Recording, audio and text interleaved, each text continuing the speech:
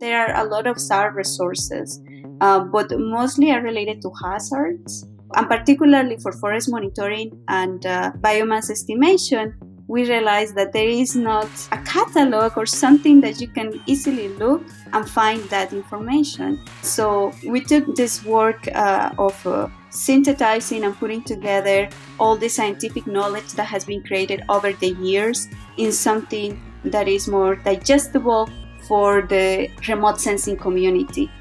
Hi, I'm Stephanie Tumampos, and you're listening to Down to Earth, the show where we talk to incredible geoscientists about their science, their careers, and their passions. Today, we're examining pixels to get the bigger picture of remote sensing.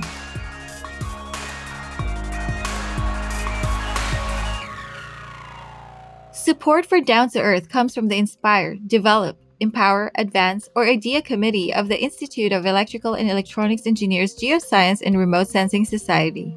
The IDEA Committee is devoted to empowering engineers and scientists from diverse backgrounds to follow a career in geoscience and remote sensing. One way they do this is by pairing established and emerging geoscientists through their Women Mentoring Women program.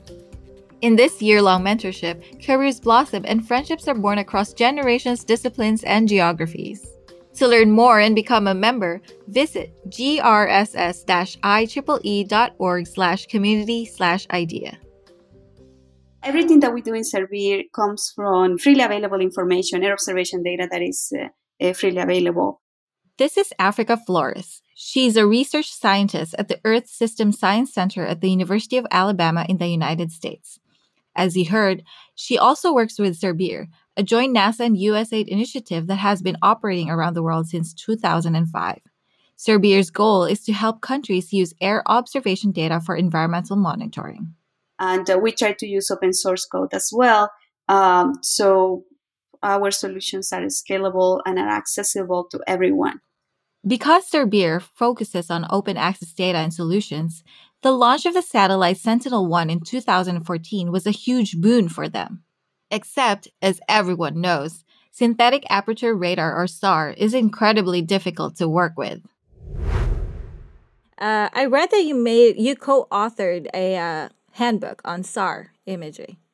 So I want to ask, why is SAR widely used, but still one of the hardest satellite images to deal with? Why is it like that? It's been there for a lot of years. I know. And that's, the same question that we have. It has been out there for so long, and why we are not using it that much. And it's because it's so difficult. That's one of the factors. And the other one was that it wasn't freely available. And then we had Sentinel-1, finally, right? And something that is operational, that it has the same sensor characteristics to allow you to do historical analysis. Because another thing that we learned actually in the preparation of this book was that even though you have this data since the 70s, the configuration of the sensors was different, and it makes it difficult, particularly for someone that doesn't have the background to work with SAR, to be using all these different data sets, because when configurations are different, you need to treat the data differently. The processing is different. And if you are not an expert, how do you know about that? So there are a lot of barriers. We saw that so many barriers in making operational use of SAR data. That's what drove us to work on this. That, and the fact that we not only have Sentinel-1, but NASA is planning a new mission together with the Indian Space Agency, NISAR, that is going to provide freely available SAR data in L-band as well. And we didn't have, that's coming in the near future. Someday we will have it. Have been waiting, but and we didn't have the preparation and the experience to work with that data when it becomes available. Why SAR? What's special about SAR? Well, as you know, SAR can penetrate clouds. It's an all-weather data, and something that we face, one of the major challenges that we face when we are trying to monitor the different ecosystems around the world, is cloud coverage. And even with the high frequency of optical data, There are some areas that are constantly cloudy and that we cannot see the processes, what is going on there. And the second one is because the nature of the information is also different. In summary, what we are looking in a SAR image in amplitude over the surface is a structure and moisture.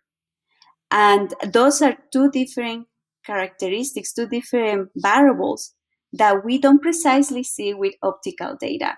We are looking at reflectance with optical data. So this becomes very relevant when we are trying to estimate biomass because biomass is a volume. I know that there are other parameters, other ways that we can use the optical data to have some estimation, but just at the physical level, there are different things. So for biomass estimation, it becomes very relevant, and that's another thing that really passions me. Like in theory, we should be able to use it, right?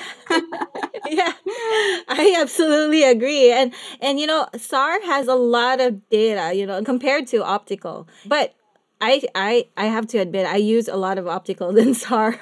It's just so complicated. Yeah, but I think that it has a lot of potential for the to use with SAR, because even though in theory I already mentioned all the benefits of SAR and how complementary it is to optical observations, actually in the practical sense, when you start processing the information, you will still face some issues. Trying to apply the maps derived may not be what you are expecting in terms of accuracy for some reason or another. And I think it's just because it's different.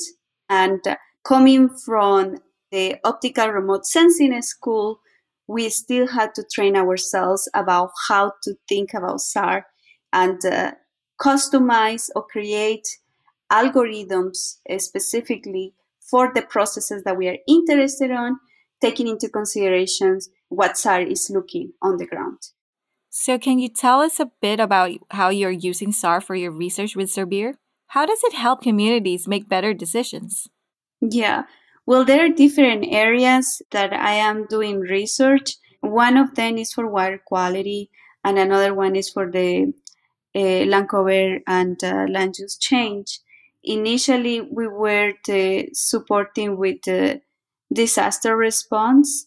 That's the way that we started using, and I started learning and applying more air observations for societal benefit and decision making. But you also realize through that process that it's not the event itself, but actually the underlying condition of the vulnerability of the people is what is causing the final disaster. And you realize that there are more preventive ways in which we can use satellite observations for the societal benefit that will allow these communities or governments to have a better planning. So the way they are living is not that they are not creating vulnerable conditions when the major event occurs. So that's how we start focusing more on this, we'll say, a basic way of mapping, but that is relevant because it becomes like an input data set for everything. Everything that we do at Servir is based on needs and what end users on the ground are requesting. So in terms of land cover land use change, one of the main requests has come for countries to fulfill the requirements of these national reporting mechanisms and to estimate the greenhouse emissions inventories. In a more direct line has been also requests from them to see where is illegal activity happening in protected areas. And so we have put systems in place. First, one of the most common ones or requested a lot has been for fires inside of protected areas, because fire is a very common practice associated with deforestation in Latin America and the Amazonia. So that's for that land cover land use change. And can you tell me about your work on water quality? I started working on this since 2009 when a major algae bloom happened in Lake Atitlan. Lake Atitlan is biodiversity hotspot and a cultural landmark for Guatemala. Is the second most visited site in the country. It's beautiful. It's an Endorei watershed, which means like it's an enclosed basin that everything drains into the lake, and surrounded by volcanoes, pristine waters, and it's just a beautiful area. That in the 70s, the transparency of the water was about 20 meters, and can you imagine that is like 10 floors of transparency? Wow. Yeah, it's just beautiful. And then suddenly an algae bloom happened, and that was major. That covered almost 40% of the lake. So we started monitoring that from beginning to end, and then algae blooms appear almost every year. So I did analysis to monitor those algae blooms and develop an algorithm to estimate chlorophyll concentration as a proxy to algae presence on the lake. And that's how my research started on that. And now I am forecasting algae blooms using a number of parameters. With all this research you're conducting, I'm just wondering, what drove you to pursue geosciences for your career? Something that really drove my interest was to see the many natural resources that I had back in Guatemala, but that they were not managed well. And a clear example is the amount of surface water that is available in my country, but the water is polluted, at least from where I was growing up. We have so many rivers, like just from my town to my house, which is like a 5 minutes, it's a 3 kilometer distance. There are like two, three rivers, small ones, but there is a lot of surface water, but they were polluted the whole time. I remember my parents and grandparents talking about going to those same rivers, those exact places that I could see. They play, they fish, they enjoy those resources, and I could no longer do it because they were already polluted.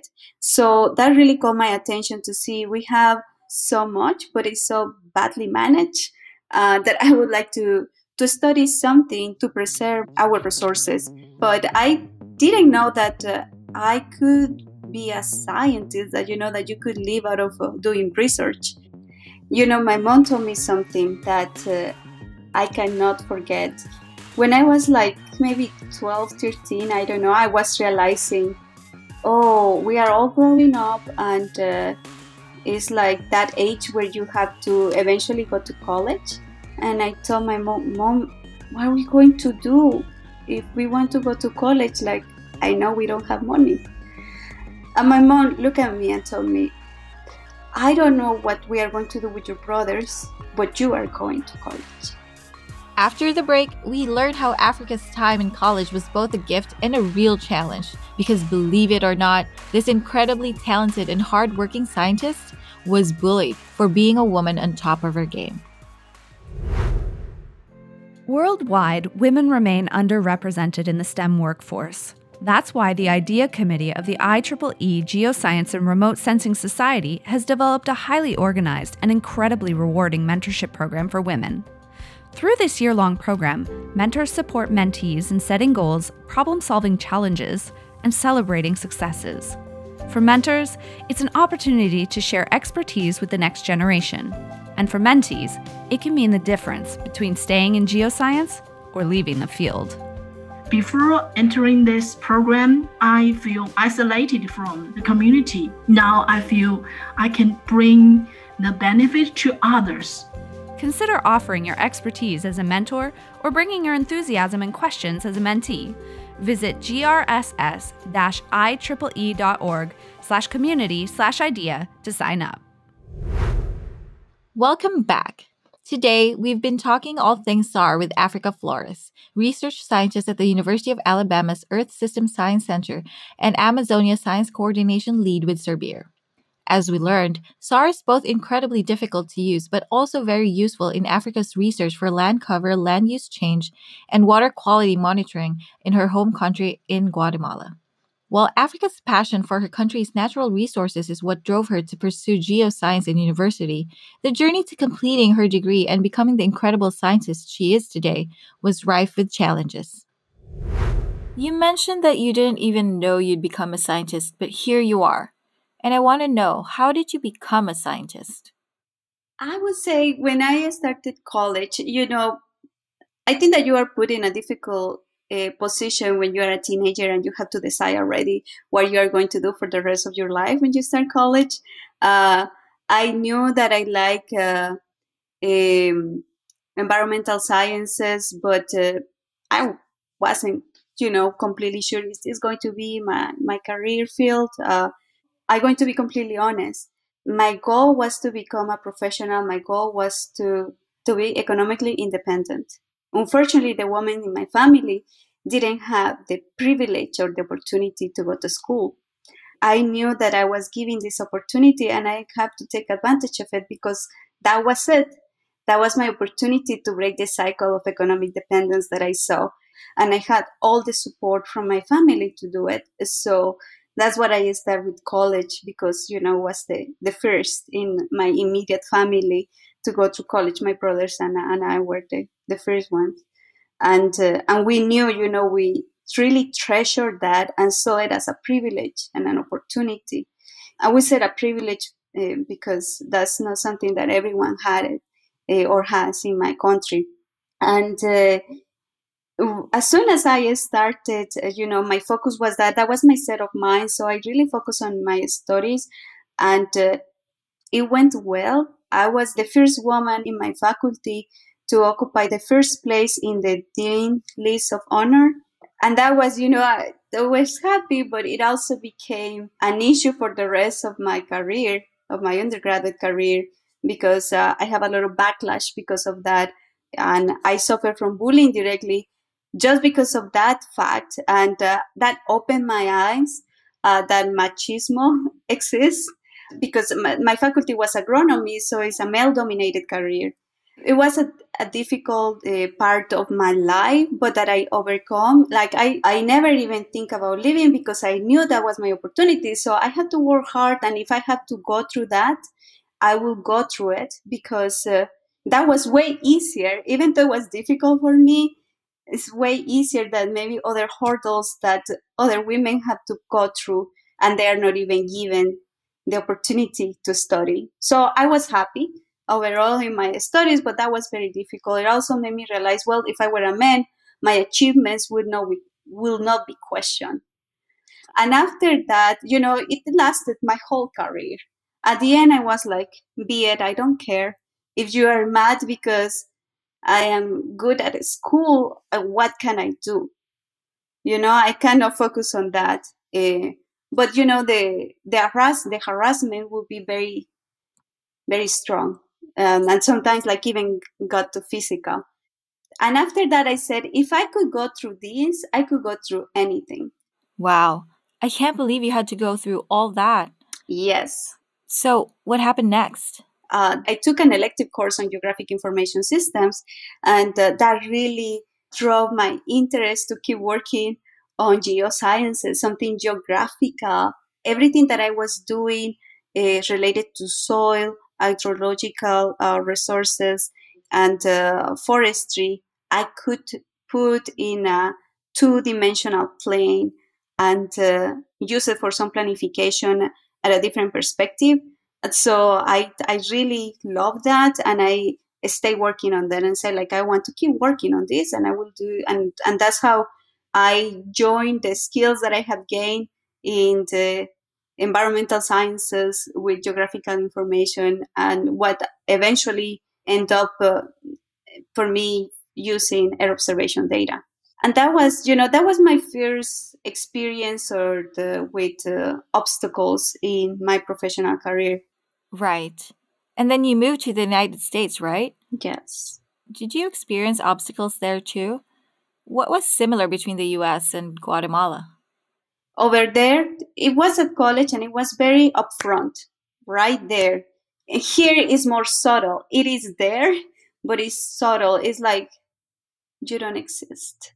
I was like, maybe you said something and they don't take it into account, but then a male colleague repeats what you just said and say like, yes, what he said. As you are like, I just said that. I said that. He just repeated.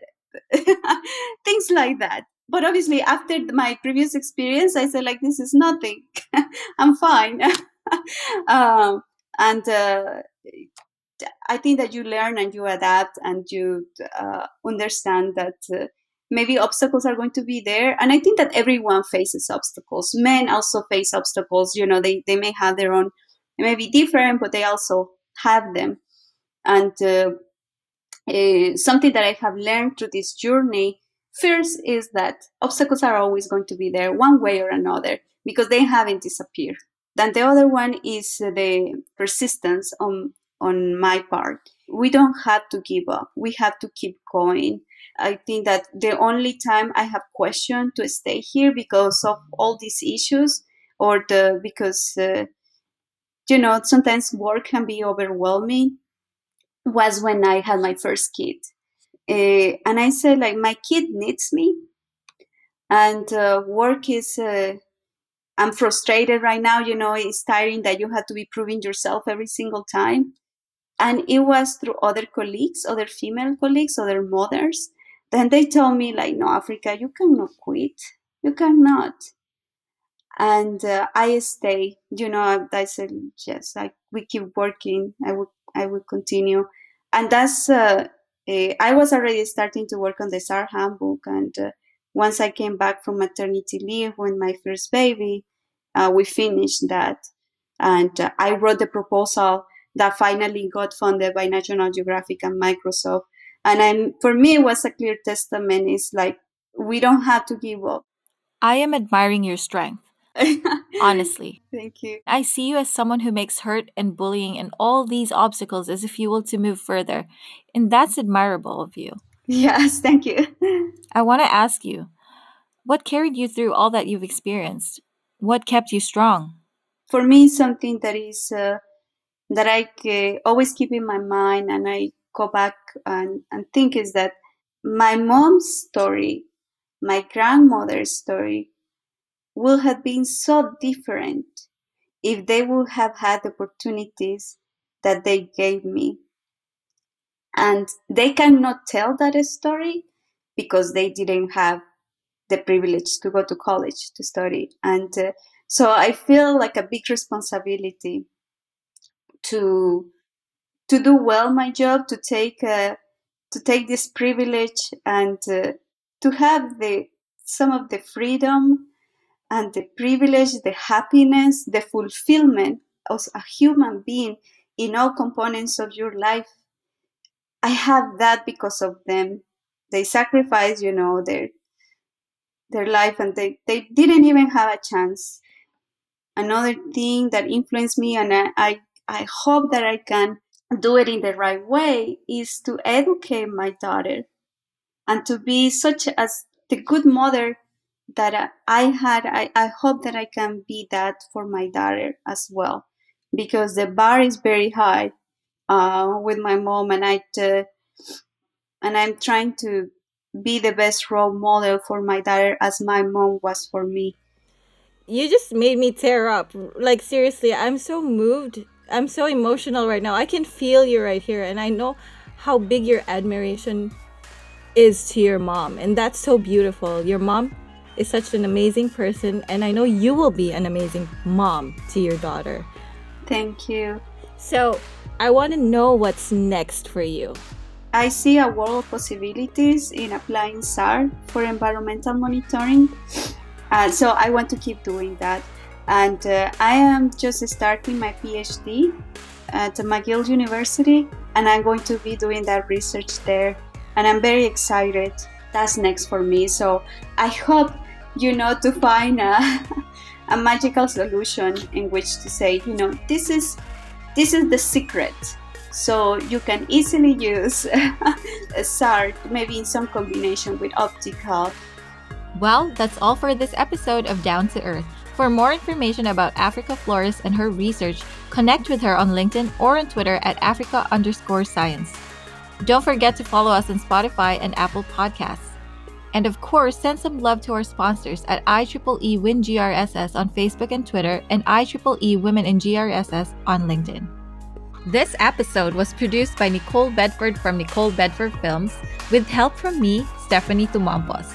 Graphics and design by Mylene Briggs of Killam Media. And a special thanks to Heather McNairn, Sean Kefauver, and Keely Roth for their support.